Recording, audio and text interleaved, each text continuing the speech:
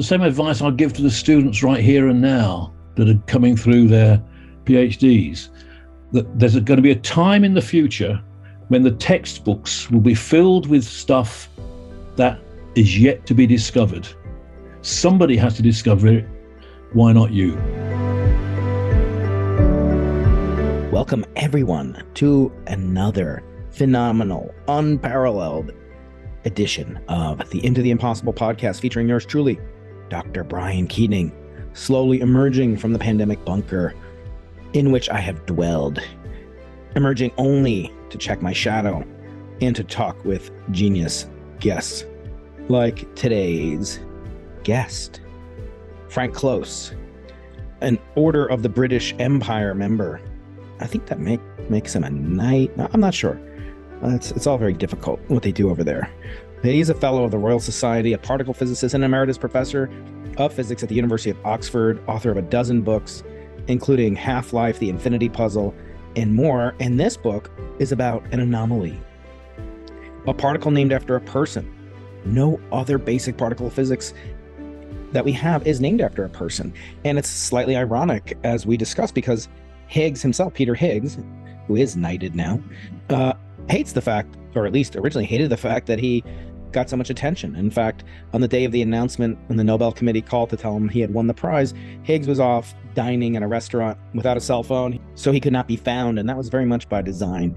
I found Frank's biography incredibly interesting and wonderful for us to bring to you. So this is a controversial episode. This has a lot of commentary from people on Twitter and on YouTube about the propriety of the prize being awarded to just two individuals. And I pressed Frank about that. He wasn't, completely disassociated, maybe, from the selection process. We don't know. Maybe he did help select, maybe he didn't.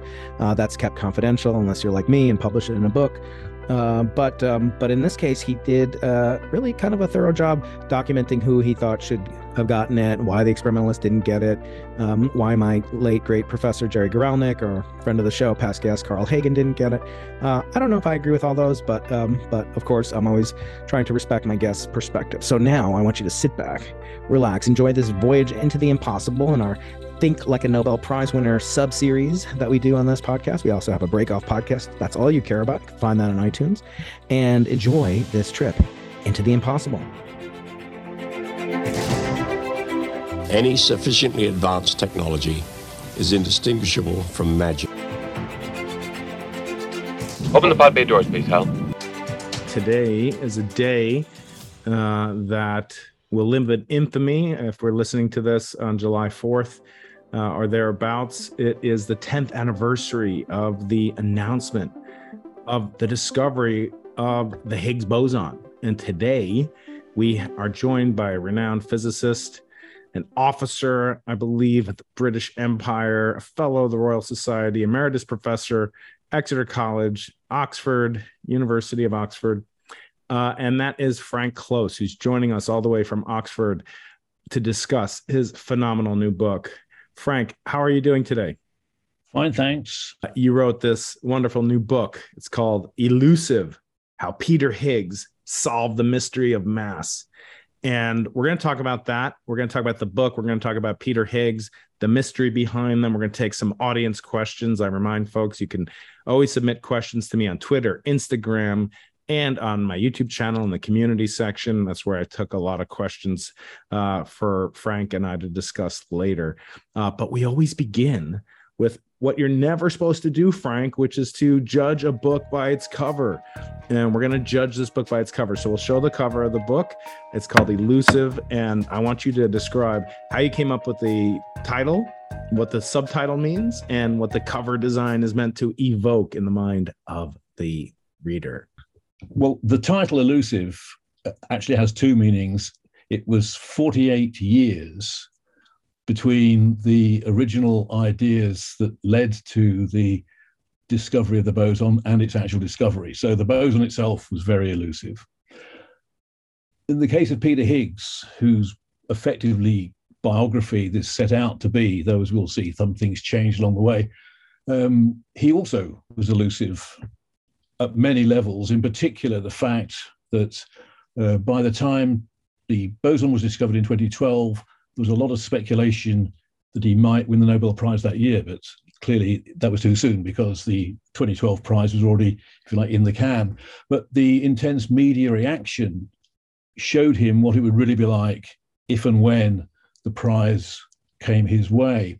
And the following year, there was a huge amount of speculation that he was going to win it. In fact, so much so, I don't think bookmakers would have taken any wages on it. And he disappeared on the day of the announcement. He went off to have lunch at his favorite seafood bar about 3 miles away from his home in Edinburgh, and didn't tell his colleagues at all where he had gone. So the Swedish Academy, who conventionally contact the winners to alert them before the public announcement is made at midday, they couldn't find him. And as a result, the whole announcement was delayed for half an hour until they decided to go ahead anyway. So he did a disappearing act on the big day, if you like. And the story is, which he confirmed, that after lunch, I mean, he didn't know anything at all about this, where he was. And he then came back home. He went to an art gallery to take up some more time. And a lady in a car stopped and said, "Peter, congratulations on the award." And he said, "What award?" I mean, he was joking. He knew what it was about, obviously. Why he was so elusive is one of the questions which one might want to think about. But that's the reason for the title, both of them. Mm-hmm. And when I think about, Peter Higgs, it's almost impossible not to decouple kind of the mystique from the man. I might have called it, inscrutable, except for the fact that your title is a better play on words, because of course the discovery of the Higgs boson eluded experimentalists for 5 decades, potentially not being very much in the can at all, bookmakers. But I wonder, from the demeanor that he's known to have and the kind of mystique around this discovery, which is inscrutable in itself to describe. You have a gift, as you did in your previous book on antimatter, for describing very complex subjects in very easy to understand, but not simplified, not dumbed down. I always hate that pejorative. Oh, you're good at dumbing it down. I'm not going to dumb it down.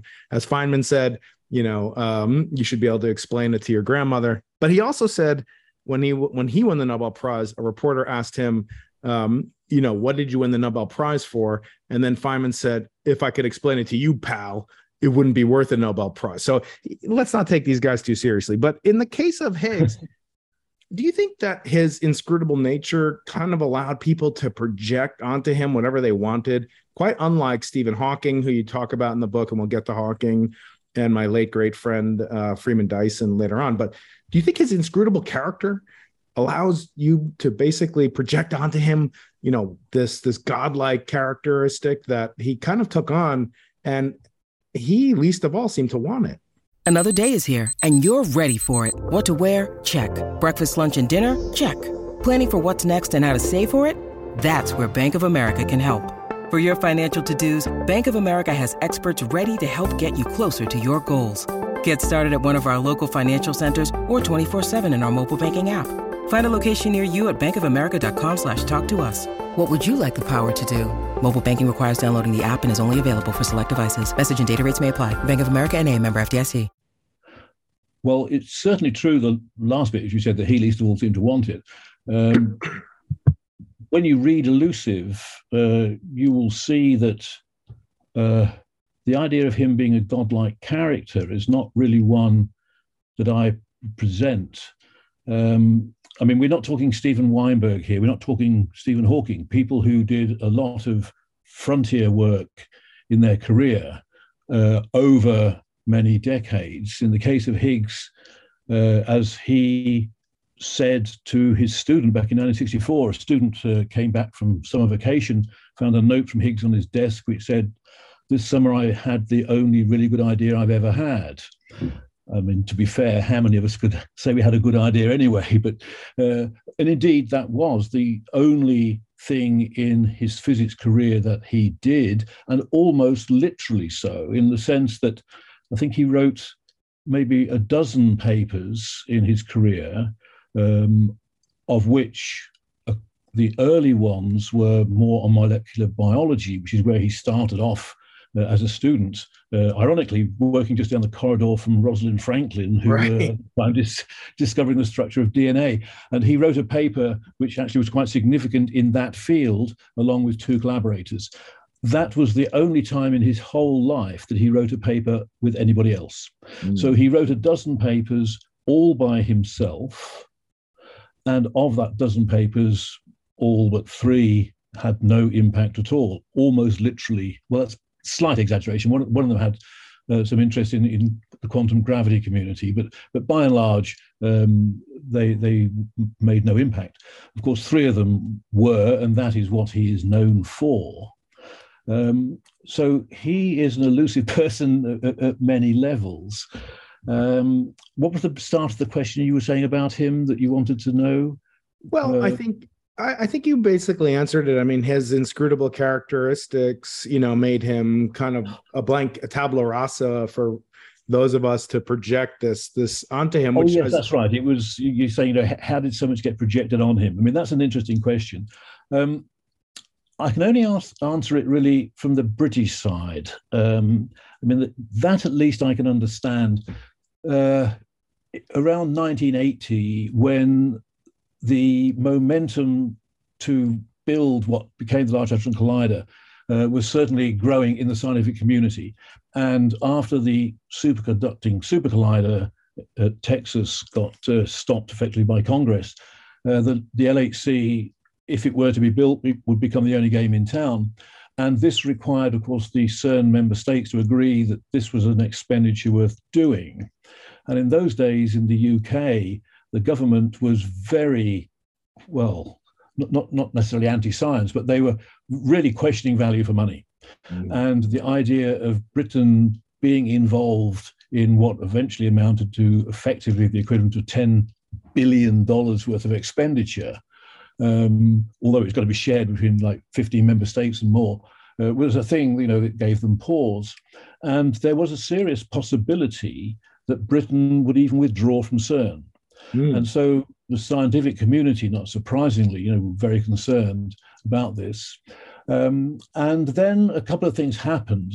One thing actually was Leon Lederman writing his book called The God Particle, which captured media attention. And the media became interested because of that aspect of things. In the UK, the fortunate thing that happened was that the Minister of Science, a man called William Waldegrave, perhaps unusually for politicians who in Britain tend to not be very scientifically cogent, he issued a challenge to the scientific community to say, look, I've heard about this Higgs boson. What's it all about? I should just say, incidentally, that Peter Higgs grew up in Bristol, which happened to be where Waldegrave's constituency in Parliament was. So there was a link there. So he issued a challenge to the community to say, if you could describe the Higgs boson on a single sheet of paper, it might help me make the case in government for funding of this. So I was one of the many people who entered this competition. I didn't win it, but I, at the start of it, put something similar to what you said at the start. I said that Feynman had made this remark that I think it was, if you can describe the Nobel Prize in 30 seconds, it's not worth a Nobel Prize. So I said, being asked to describe profound concepts on a single sheet of paper reminds me of Feynman's challenge, though I notice you didn't specify the font size. But I said to him, however, I will take up your challenge on condition that you will do the same thing for me with regards to the Maastricht Treaty. Now, most of your listeners will not know what I'm talking about there, but these are the days when Britain was contemplating joining the European Union, which we've now disastrously left. And the Maastricht Treaty was a huge, incomprehensible document with all the legalese in it. Anyway, Waldegrave later said to me very kindly, we neither won each other's challenge, I think was how he put it. But so Higgs became sort of known by name, at least through that competition in part. The media picked up that something was going on and came and interviewed him. And two things I think became clear. One was that although he was very good at lecturing to students in a research environment, for example, or in university lectures. He was not the sort of person who easily would stand up and present things in a public forum. And so the idea developed to have him sort of helped in a way. And that's how I got involved later, which was that the idea was that I would go on stage with him and interview him, if you like, help him bring the story out. And we did half a dozen of those over a period of 2 or 3 years, which actually spanned the time before the boson was discovered. Then I happened to be with him immediately before the announcement at CERN. Then I interviewed him again a month or so afterwards, and a year afterwards. So through this series of interviews, I began to get a sense of how he personally had felt about the original idea, what then became of it, waiting 48 years to see the whole thing happen, and so forth.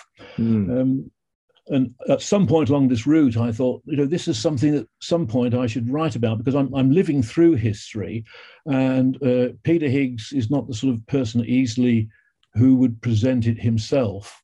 And this is the sort of thing that I've always enjoyed doing. So that's probably when the idea became grew up.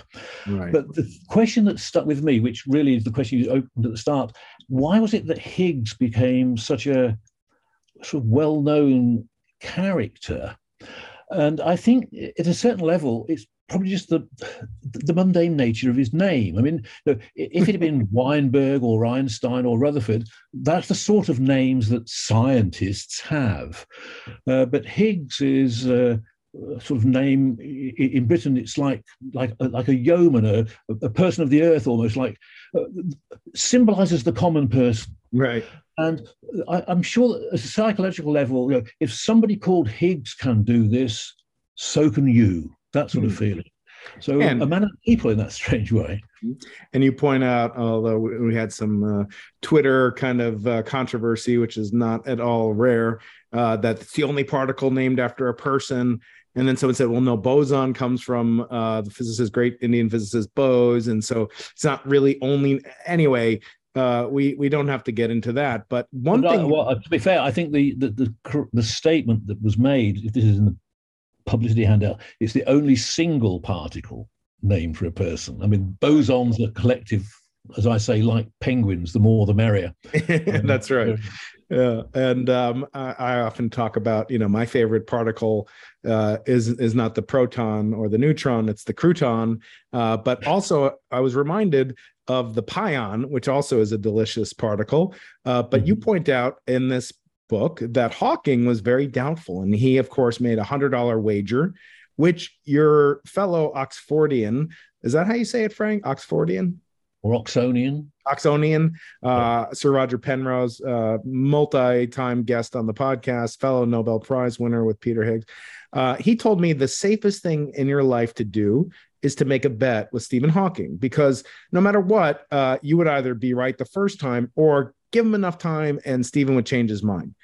Stephen made a bet, and you describe it in such wonderful prose. This book is a book written for physicists as well as non-physicists. And I say it's written for physicists because you, for the first time in really my memory, you dissect 3 papers at great length. Not in the audiobook, which I listened to, which has this mellifluous voice read by a wonderful reader, not Frank, although you have a wonderful voice too, Frank. But at any rate, the audiobook is lovely, but the audiobook doesn't cover the treatment of the papers that Higgs wrote, the 2 papers, famous papers that Higgs wrote, and I believe another one by Ginsburg. And it was kind of a precursor about the Nambu-Goldstone boson. We'll get to that all, but this is all to say that Frank gives plenty of red meat. I shouldn't say that because I know there's a lot of vegan. There's plenty of rich tofu to digest for physicists, because what you do is you walk the reader through the papers that led to this prize. And I think very few, although with the exception of Oxonian Sir Roger Penrose, he basically won his Nobel Prize for his wonderful paper on the properties of black holes with his characteristic diagrams and so forth, as well as a lifetime of contributions to mathematical physics. But this is all to say that this is a book for scientists too. And my audience is the most brilliant in the known universe. And so for those of you who are technically minded, you'll really enjoy the pedagogical approach that Professor Close does provide to dissect these monumental papers in a way that is satisfying, understandable to the expert. This is not really written, the appendices are not written for the lay audience. The rest of the 260 pages or so are written for the lay audience, and it is a delight to read. It starts with Peter's early years, goes through his biology training. You meet all these people that have won and lost Nobel Prizes like Rosalind Franklin, but you also come to a section where he's interacting with the first guest ever on the podcast, which was Freeman Dyson. And Freeman was a great friend. He used to spend his summers here in La Jolla, or his winters here in La Jolla. God knows you wouldn't want to leave Princeton in the middle of the glorious summer. But there's a chapter where you go into a really kind of pivotal moment in Peter's life, in Peter Higgs' life, where he meets with Freeman and he gets this invitation to travel up the coast from North Carolina, I believe, Bryce DeWitt, to all the way up to the Institute for Advanced Study. Talk about the impact of Freeman Dyson. I miss him terribly, and I know that you knew him, but talk about the impact of that chance encounter with a peer, but really someone who is regarded as almost otherworldly, and not just for his Dyson spheres. Talk about the import of Freeman Dyson on the Higgs story. Well, I'll just start actually by saying the first time that I met Freeman Dyson, it was in the days when he had written that wonderful book called Disturbing the Universe. And he and I met in Adelaide, Australia, where we had gone as part of celebrations for the centenary of Bragg the Younger being made professor. And he and I and Paul Davies gave 3 popular talks on 3 successive days. I happened to be the first day, Paul the second, and Freeman Dyson the third. And we gave these talks in a huge hall, which probably could have held 500 people. So, my talk, I was very proud when I saw maybe 300 or 400 people there, and Paul Davies likewise. But when Freeman came to give his talk, not only was the hall completely full, but the corridors were filled with students all trying to get in. And it turned out, in part, obviously this is in part because it was Freeman Dyson, but the university had made a typo in the title of his talk, and it had been put out as Disturbing the University. Which he would also do on occasion. Yeah. So I mean, but to be fair, Freeman was a revolutionary thinker. But yes, he was. But yes, so this where Freeman enters this story, I suppose it is in 2 parts. So he doesn't appear in the first part. I mean, he in 1947, I guess it was key, in my opinion, to really identifying why it was possible to renormalize.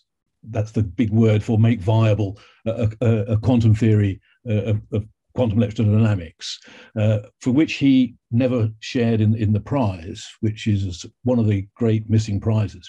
And along the way, at that time, Schwinger, who did share one of the prizes, convinced everybody that a key part of the renormalization viability process was that photons, the carrier of electromagnetic forces, have no mass. We put that on one side, we can come back to that later.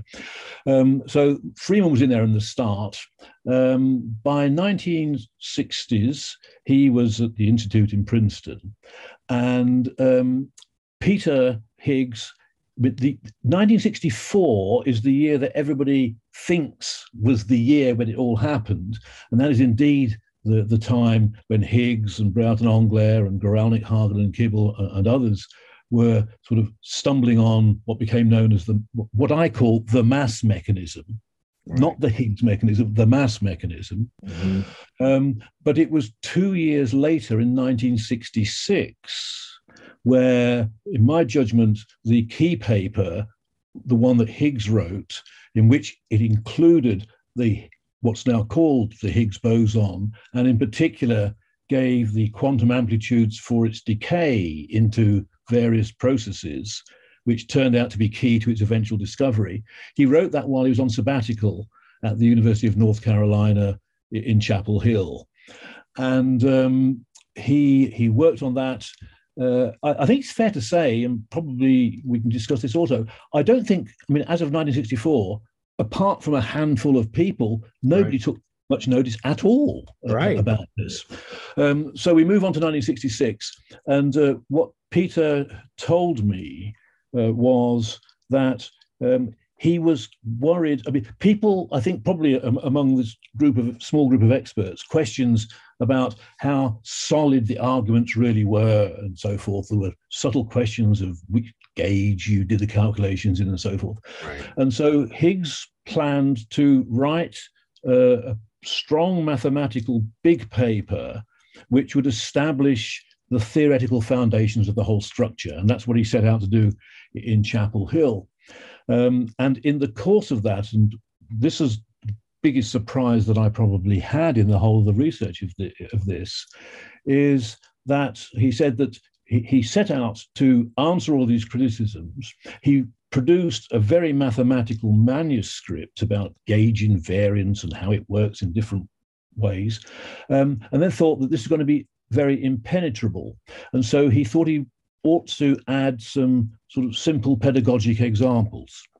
And so section 3 in that paper, which discusses the decays of the scalar boson, the massive scalar boson, which I'll call the Higgs boson here, in particular into two massive vector bosons, such as we now know the W and Z bosons are, but they were not known at that time.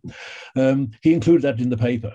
And by chance, that 50 years later turns out to be key, a fact which he was totally unprepared for and unaware of.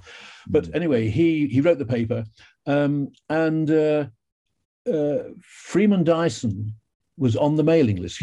Peter Higgs was visiting Bryce DeWitt's group in North Carolina, which really specialized in quantum gravity. Right. Higgs had been interested in gravity. That's why he'd been invited by DeWitt to visit. But by the time of 66 came round, Higgs had got interests in these things.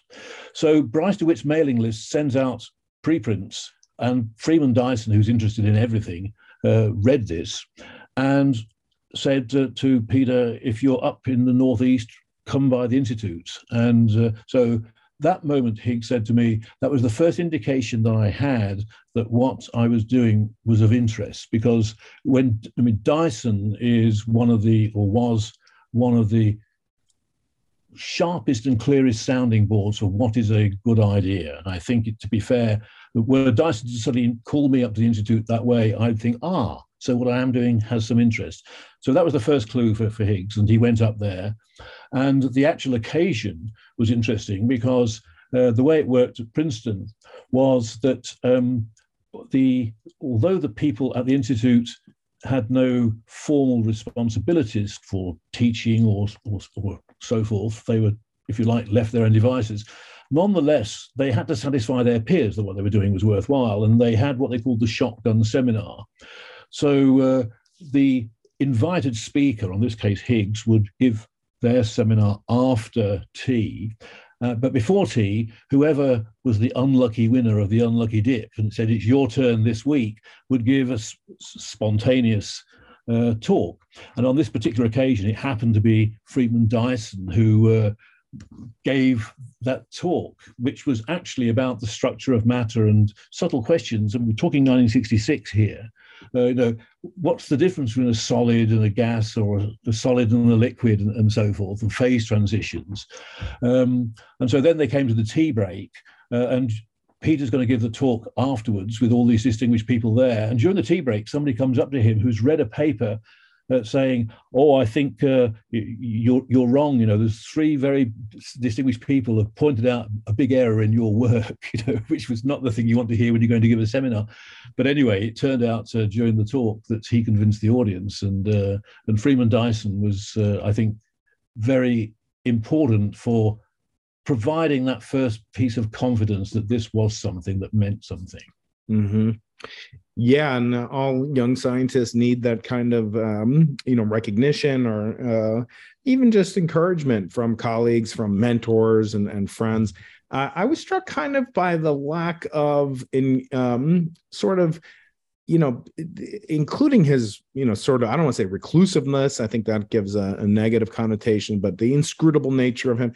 I don't recall any real discussions of his students or his academic family lineage, his ancestry, either before or after.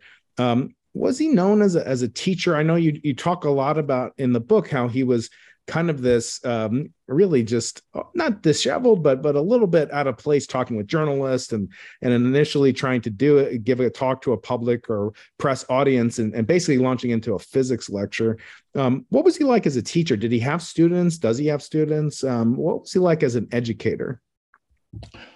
I'm told the students loved him. He was a great pedagogue. I mean, basically, he's 93 now, so he's no longer active at all. But he was, I would think, to say caricature is not the fair description, but he symbolized what you might call the classical Old English pedagogue scholar, who would spend their life studying books and then lecturing about them. And that was certainly the style. With regards to students, there was one particular student that he had, David Wallace, who I mentioned in the book, who is actually an exact contemporary of mine. David was an undergraduate student at Edinburgh University, where Peter happened to be. I was an undergraduate student in St Andrews, which is also in Scotland. And at the end of my time, I fortunately won a scholarship to go to Oxford to do my PhD. And had David Wallace gone in for that scholarship, he would have gone to Oxford, not me, and the whole of the world would have been different. But there we are. David stayed at Edinburgh, and he later became a very distinguished physicist in condensed matter in his own right. But he was a student of Peter Higgs, and we're now talking his first year, 1967 to 8, I guess. And in the first year, Peter's style, as in many places, was to give prospective research students a reading list to go away and look for. So David recalled how he was in the library and he saw a paper by Steven Weinberg. This was the paper that Weinberg wrote in 1967 called A Model of Leptons, in which he, to some degree, independently rediscovered what became the SU2 cross U1 standard model with two massive bosons, the W and the Z, in there. And he was aware of the mass mechanism because he had talked to Peter Higgs in a mutual visit to Brookhaven the year before. And Wallace saw this paper and he was very excited by it because he noticed that Peter Higgs was prominently cited in this, and it all seemed to be built around something that Peter Higgs had done. And at the end of this paper, Weinberg speculated that using this mass mechanism, it might be possible to make a viable theory of what we now call quantum flavor dynamics. Now, Wallace then ran upstairs and showed this paper to Peter Higgs and said, this looks a great problem to work on to prove whether or not this model is indeed renormalizable. And Higgs basically thought this was not a good idea. And I think that was a wise judgment. And David actually now agrees with that, because look historically what actually happened. Steven Weinberg gave a similar problem. Weinberg told me this when I was researching the infinity puzzle about 12 years ago. He gave the problem to a student to test the renormalizability. And after a period of time, it became clear this was not going to be feasible. The student just couldn't get through it. And Weinberg said to me that he also was never able to do it because the techniques that eventually were used were he was not happy with. So if you have something that Weinberg himself was not able to do, and indeed was only eventually done by Gerhard Toft in a tour de force in his thesis in 71, in part building upon the fact that Tini Veltman had built already a huge infrastructure. I think it was just as well that David Wallace didn't set out to try and prove the renormalizability of this theory. So that was one of Higgs's probably, well, Higgs said that that was the smartest student that came through Edinburgh in the whole of his time there. And he felt that even somebody like that, it would not have been a good idea to give that as a problem. Yeah, that's kind of, you judge your students, maybe early on when they are naive and new to the subject. Although I guess in the US it's different than the way things are in the UK.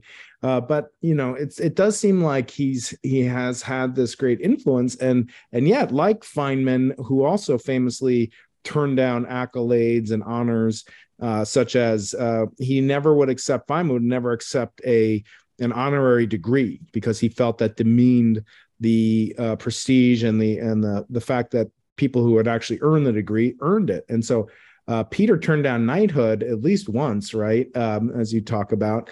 And, I wonder, he really seems to be, unlike many people, maybe even yours truly, aspired to it at one point in my career, almost obsessed about it. Now maybe the bloom is off the rose somewhat for me, having studied it in more detail.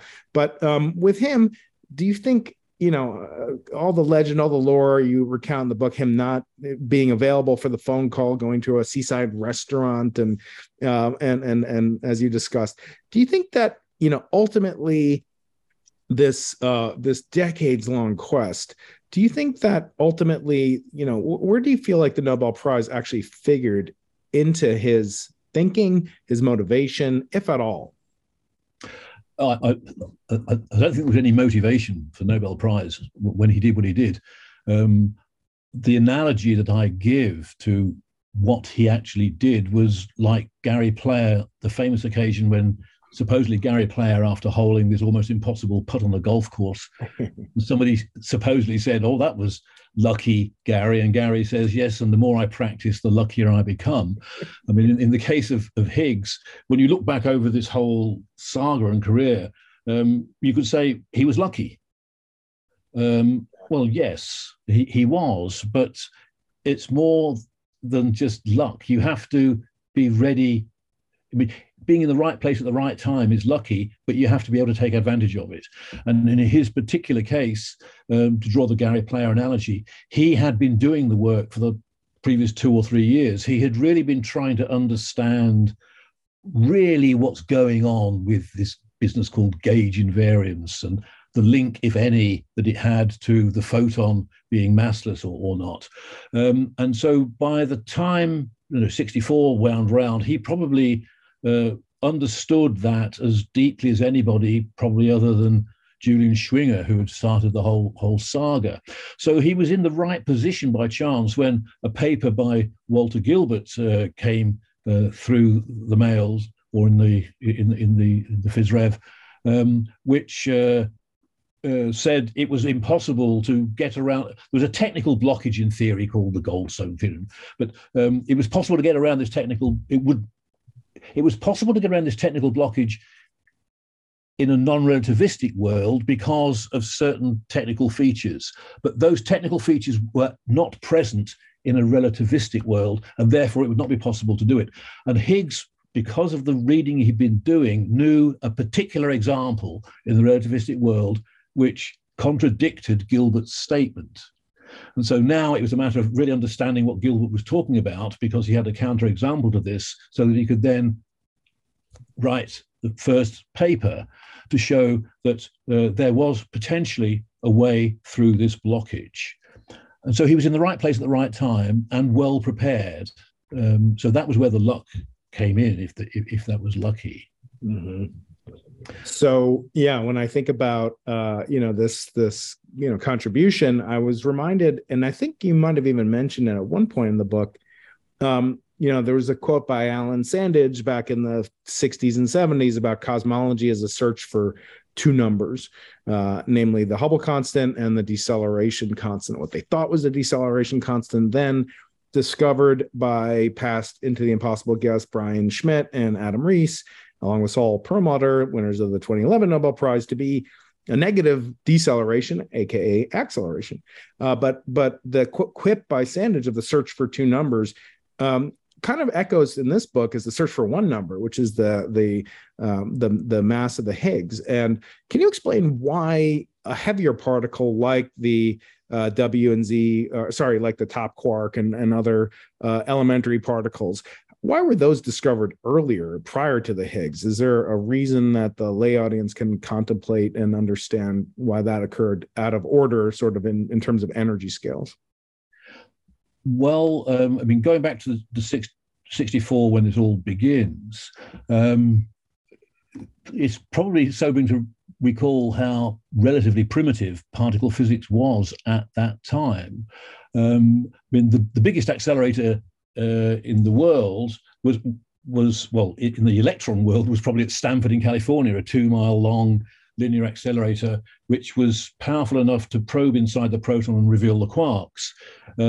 The quarks, incidentally, were first proposed in 1964. It was a big year, 64. I think the Big Bang theory was sort of established in 64 as well. So in Brookhaven and CERN, they had the largest proton accelerators, which were a few hundred meters probably in diameter. And the energy scale they could reach was probably a few tens of GeV. The most massive particle that was known at the time was maybe no more than twice the mass of the proton, 2 GeV. So into this scenario, you have the first emergence of ideas that there might be things which we now call W and Z bosons, the carriers of the weak force, whose masses were calculated theoretically to be of the order of 80 or 90 GeV. And the first person really to get to that stage was Shelley Glashow in a paper in 1961, which was by and large ignored for a couple of reasons. From the experimentalist point of view, who is going to be interested in producing particles of 80 or 90 GeV? I mean, they were clearly a theorist's fantasy. You don't have things 40, 50 times heavier than anything we can do at the present time. From the theorist's point of view, they thought, well, this is a waste of time because this theory is all very well, but it can't work. And it can't work because we know from Schwinger and Dyson and all that renormalization stuff that the reason why quantum electrodynamics is viable is because the photon has no mass. And the theory of the weak force would be complete nonsense because for that, the W and Z have a mass. Therefore, what's the point? But we now know, of course, because of the mass mechanism, that you can get around that. But that was still for the future. So the W and Z, I think the belief that we're on the right track came in 71. I mentioned how 't Hooft and Veltman showed that thanks to the mass mechanism, it is indeed possible to create a viable theory. You can start off pretending the W and Z have got no mass, like a photon, use the mass mechanism, they get the mass, but everything works nicely. At which point people realized there may be something to this. And that is what inspired in particular Carlo Rubbia, who was then a senior scientist at CERN and Harvard, and later became DG at CERN, to propose converting one of the big proton accelerators to a collider of protons and antiprotons. Because in the annihilation of a proton and its antimatter counterpart, there could be enough energy that if you were lucky, you could produce W or Z bosons. And in 1983-84, the W and Z were found with just the right masses. So now it was clear that definitely we were on the right track. And 80 and 90 GeV was still huge, but it was now within range. That then gave enough confidence to build at CERN the Large Electron Positron LEP collider, which was the 27-kilometer ring with electrons going one way, positrons the other, annihilated head-on, so that they produce in a small region of space 90 GeV of energy. And if you're lucky, that will occasionally materialize as a 90 GeV massive Z. And that way, you're able to study this. I think 10 million Zs were produced over the next decade or so.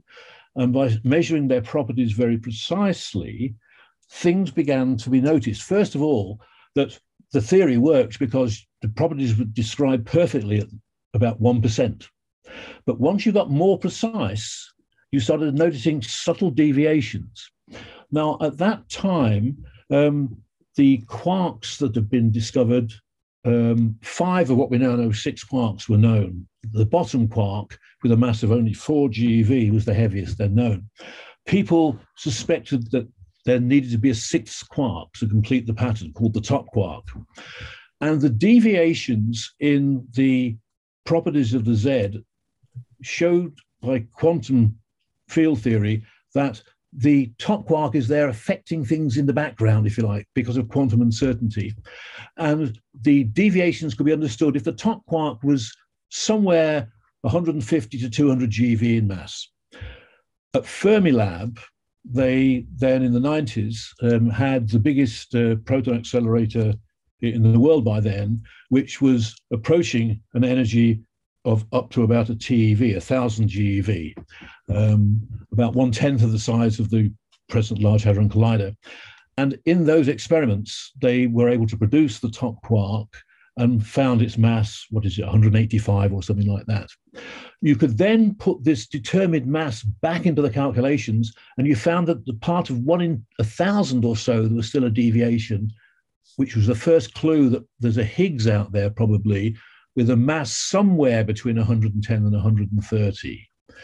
And so that is what led to the Large Hadron Collider, at which the particles eventually found at 125, bang in. So along the story, it's really been quantum field theory and quantum uncertainty all the time, that you're able always to look across the horizon of energy to see what lies beyond, thanks to quantum uncertainty. But then you need a bigger energy source to be able to actually get there and see the thing for real. Yeah, exactly. And I think, if we look at the, discovery, and I think, now we should probably pivot to the mastodon in the room, as Roger likes to say, which is the Nobel Prize itself, and why it's caused so much, controversy on one hand and elation on the other hand.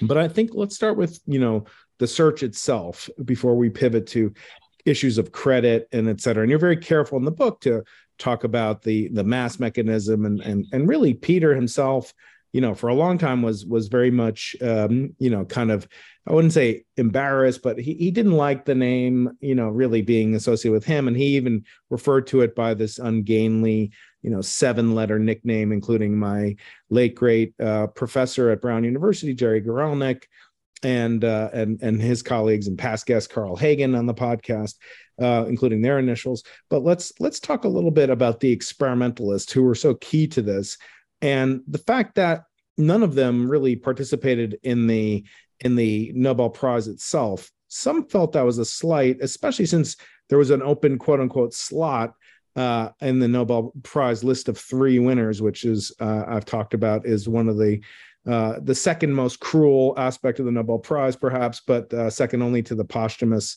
elimination of Nobel Prize winners. But anyway, talk about what was the reaction. I mean, you were at CERN, you participated in many of the events surrounding it, and subsequent to it, and now we're at the 10th anniversary, as we say, July 4th, 2022 is the 10th anniversary of the announcement. Talk about the kind of the, I don't want to say lack of recognition. Obviously, it was key, but how did the experimentalists take it? I've heard privately that some were very much miffed, and they don't want to go on the record because, of course, it's such a nice story as it is. But talk about the impact of the experimentalists not really receiving the recognition that people like Rubio, who you talk about in the book, received, uniquely so. And it's been 10 years, probably not going to happen, right? So talk about that impact on experimental physics in general, and why there was this dichotomy, perhaps. Well, I mean, if you're asking about should the experimentalists have shared the Nobel Prize or what have you, I mean, that's a question you have to ask the Nobel Committee as to why they made the decisions that they made. You won't take my phone calls anymore.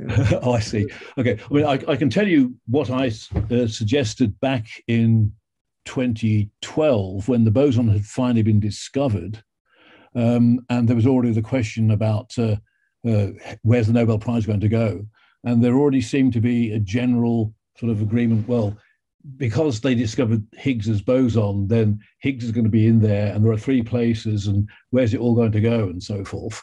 And by that stage, Robert Brout, who was one of the co-discoverers of the mechanism with Englert, had died. And so there was sort of, on the theory side of the question, well, there's two parts to this: the experimental discovery, or even further back, the design and construction of the machine. So there's an engineering issue, there's a physics experiment issue, and there's a theoretical issue. I argued on the theory side that if it was going to go to theorists, I saw an opportunity here that Englert and Brout were the first people to publish the mass mechanism, and Englert was the only survivor there. Mm-hmm. Then Higgs was the only person among all of these who drew any attention to a massive boson, and by accident maybe had given the indication of how to identify it where it produced, which left one spot. And I argued that that should go to Tom Kibble for two reasons. One, I mean, he was the third party on a paper that wrote with Guralnick and Hagen, which was published 2 months after this. So, I mean, yes, they did this independently, but the bad luck is, you don't get prizes for coming in second. That's the regrettable reality. But he'd been involved with that. But in my mind, I think the most singular theory contribution in the whole was actually in 1967 in a paper that Tom Kibble wrote on his own, which showed how to keep the photon massless while giving masses to these other particles. And that might sound a bit trite, but it's not. But up to that stage, what all of the work had been doing was highly theoretical. It was showing how to make a mass mechanism in principle. And Higgs had shown that if nature uses this, the test is that there will be this boson with certain characters. But precisely how nature used this and where and how to build a theory, it was Kibble in 1967 who showed how to do that. And it was Kibble's paper that stimulated Steven Weinberg to write his model of leptons. And he cites Kibble very prominently in that. I also know that Kibble also inspired Salam to the importance of this whole business, which explains why it was when I was a student, before I knew all about this stuff, and it was still very fresh, Salam always referred to it as the Higgs-Kibble mechanism. So Kibble, I think, was singular. So I wanted him to be the third of that.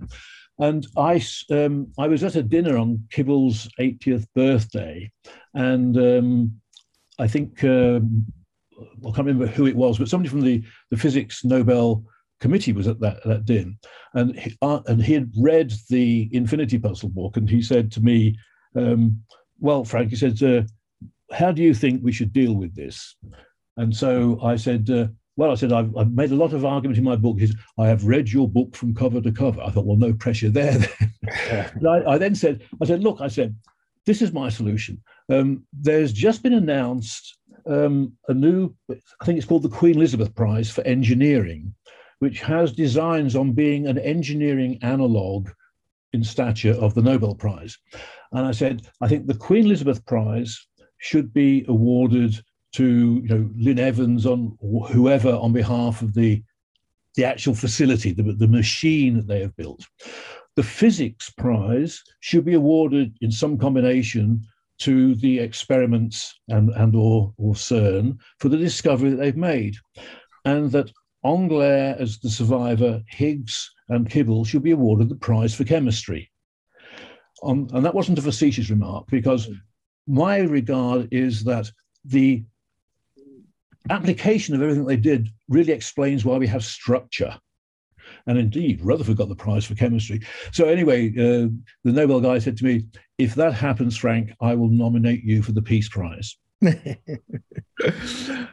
So there's no shortage of controversy, surrounding any Nobel Prize. But I think in this case, because there were so many, that rightfully could have claimed, paternity for it, and also because Higgs seemed to shy away from it, that, as I said, my late grade teacher, Jerry Guralnick, who with Hagen and Kibble were intimately involved and did actually have a massless boson that later became, swallowed up and did take on mass.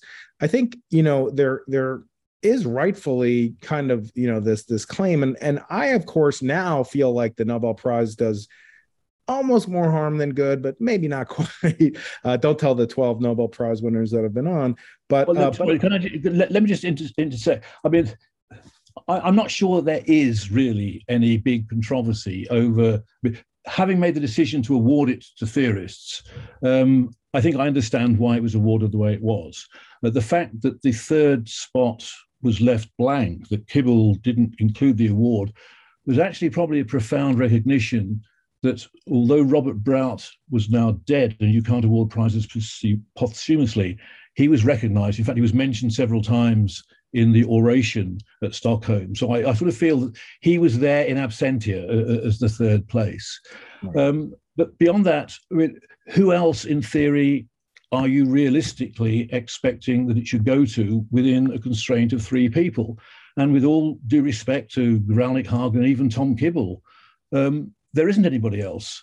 There's 2 Russian guys whose name for the moment escapes me, who were students. Was it Polyakov and Migdal, was it? Right. That actually had discovered the mass mechanism in Russia back in '63 and have been talked out of it by senior professors.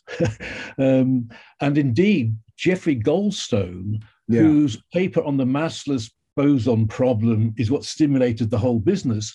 And the solution of the whole business, of course, was you add Maxwell's equations in, include electromagnetism.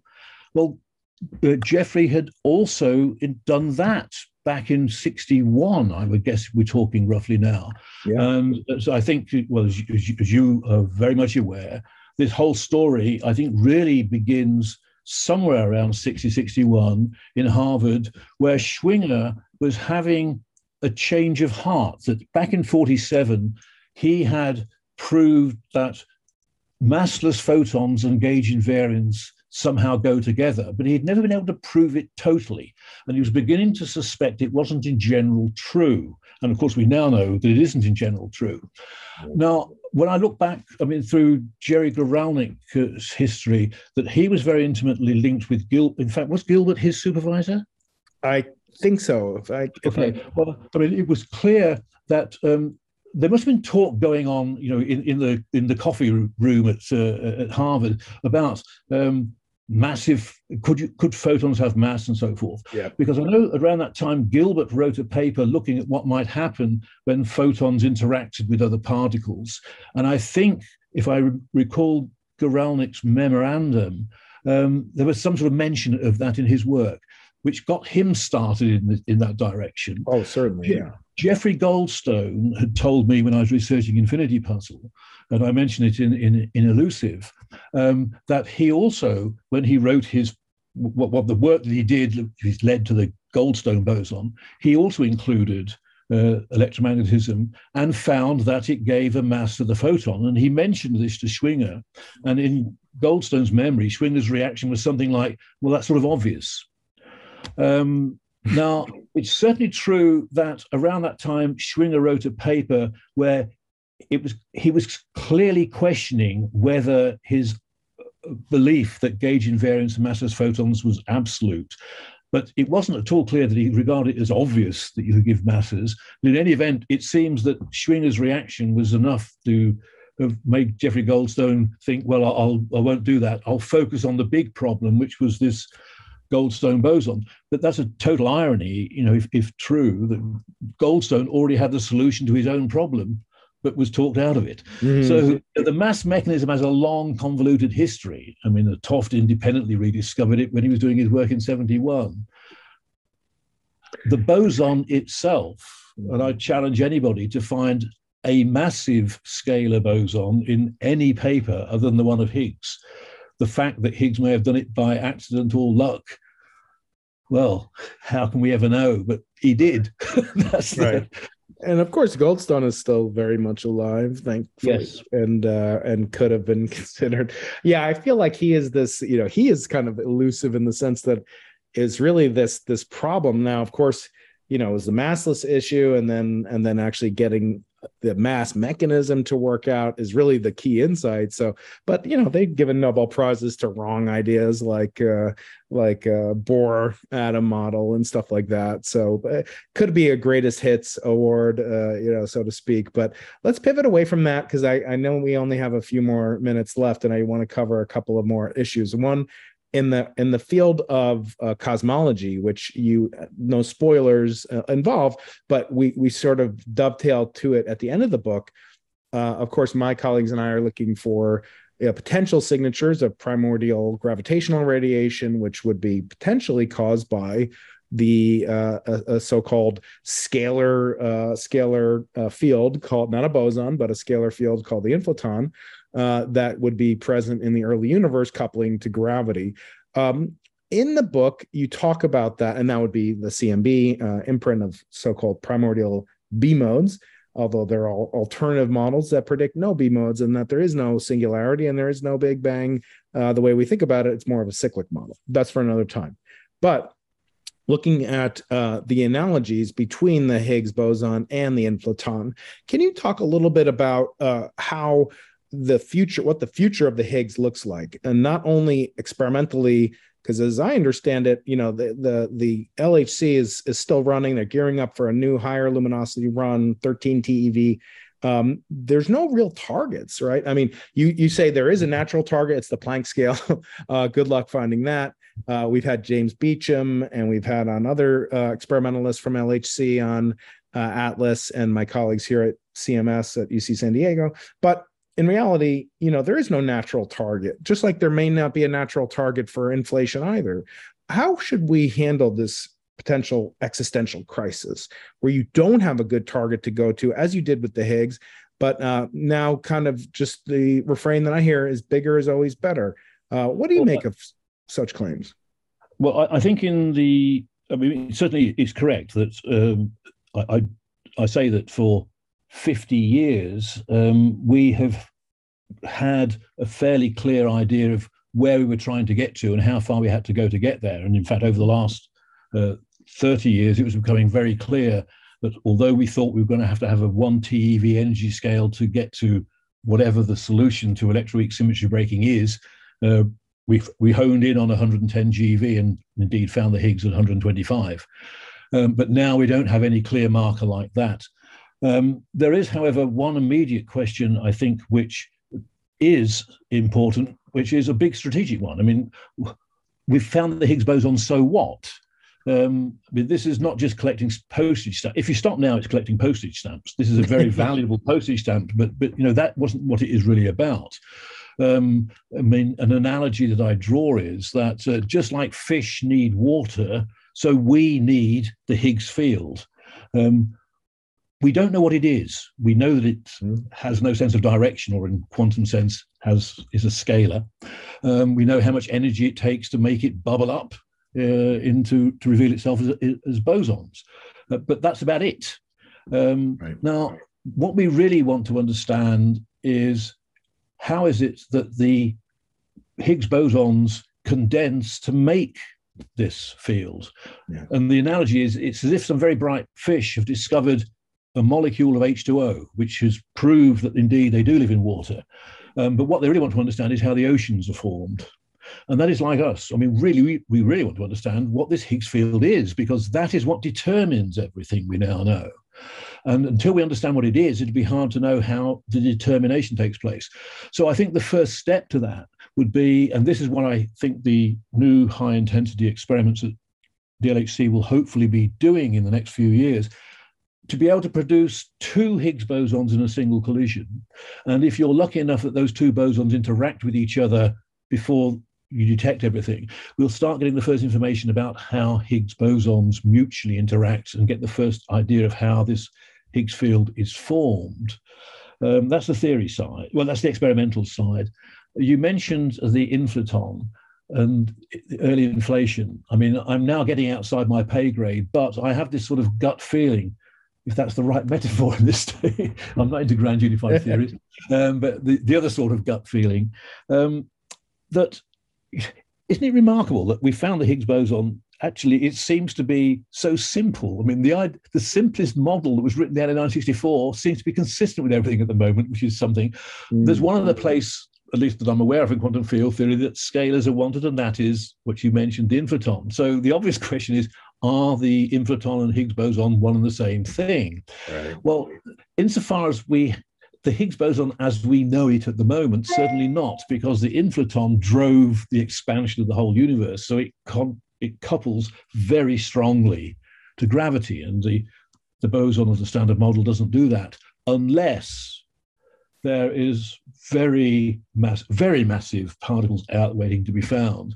And given that the Higgs boson likes to couple to mass, the bigger the better, so to speak, the possibility that it might couple through these ultramassive things bubbling in and out of the vacuum, and that these have big enough mass to couple to gravity, sort of like the way that Frank Wilczek sort of pointed to discovering the Higgs. That light particles like gluons or photons can turn into massive top of quarks, which can then couple to the Higgs and produce it. Likewise, if there are supermassive stuff that couples to the Higgs and also couples to gravity, maybe they are one and the same thing. So I really do think the big question in the longer term and how it's going to be done is a question for the future experimentalists and funding agencies and everything else.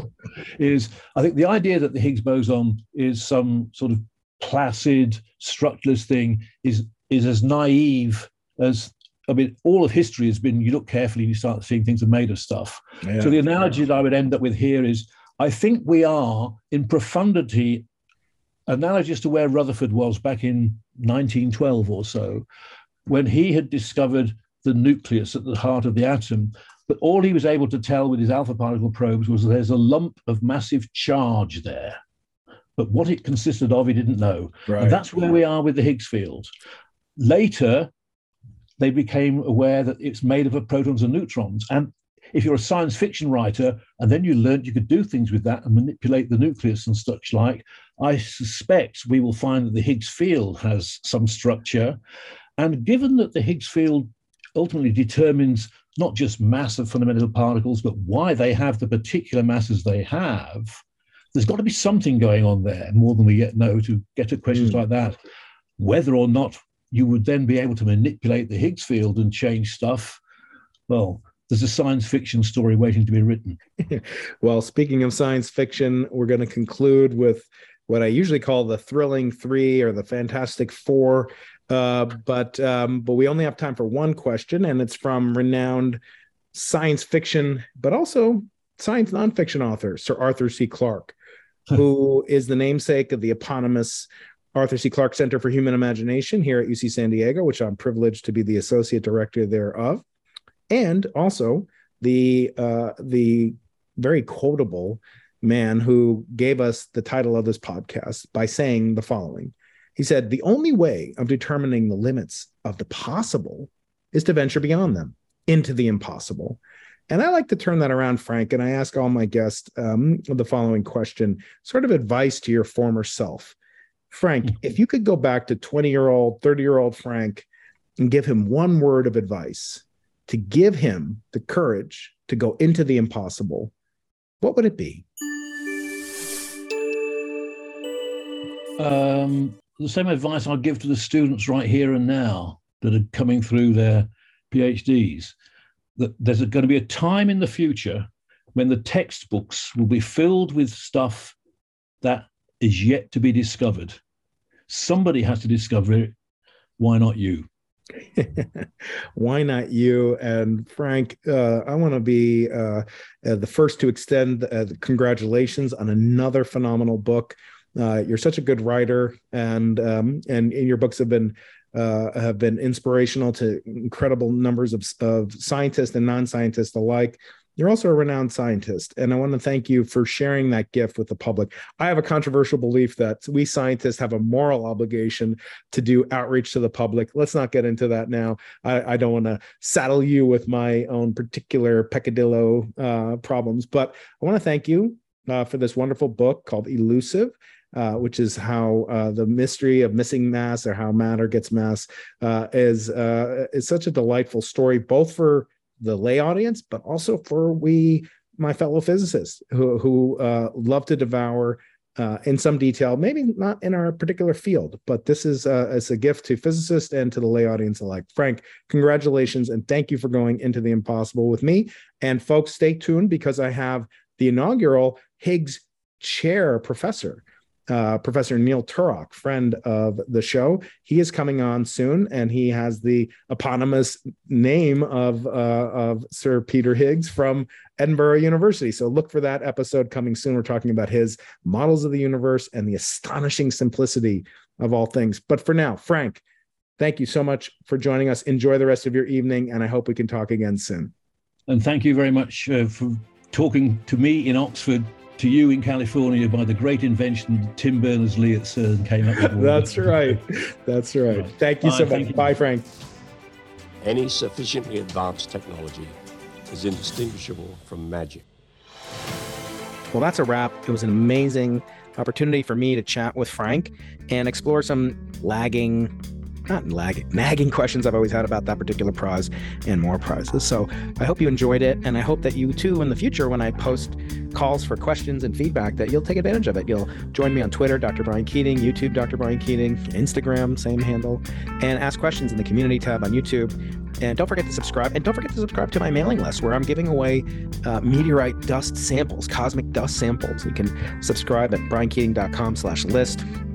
And I hope that you will subscribe. And if you are listening on a podcast player, you can leave a review on iTunes, Apple Podcasts, it's called. When you subscribe, you can also leave a little constellation of 5 stars that will really boost the show. We're trying to get to 500 ratings this year. I hope with your help we can do it. We're already over 400 as we speak. And if you do, I read every single one. So you'll hear one right now from Charles Wesley. Pretty good, great podcast. Not pretty good, pretty great. Definitely one of my go-tos when I want to pretend I understand the significance of the observed mass anomaly of the W boson. Maybe a fifth force, who knows? Or maybe someone does. So leave a review. You can do that exclusively on Apple Podcasts, but on Spotify, Audible, and Overcast, elsewhere, you can leave a review on Asterism. Hopefully it will merit 5 stars. Don't forget to join the mailing list if you want to enter to win, if you live in the US, some free space dust. And for now, bidding you an impossibly good week until we meet again. Brian Keating, your fearful cosmic host, posing and hopefully answering some of your cosmic conundrums on the Into the Impossible podcast. Bye-bye.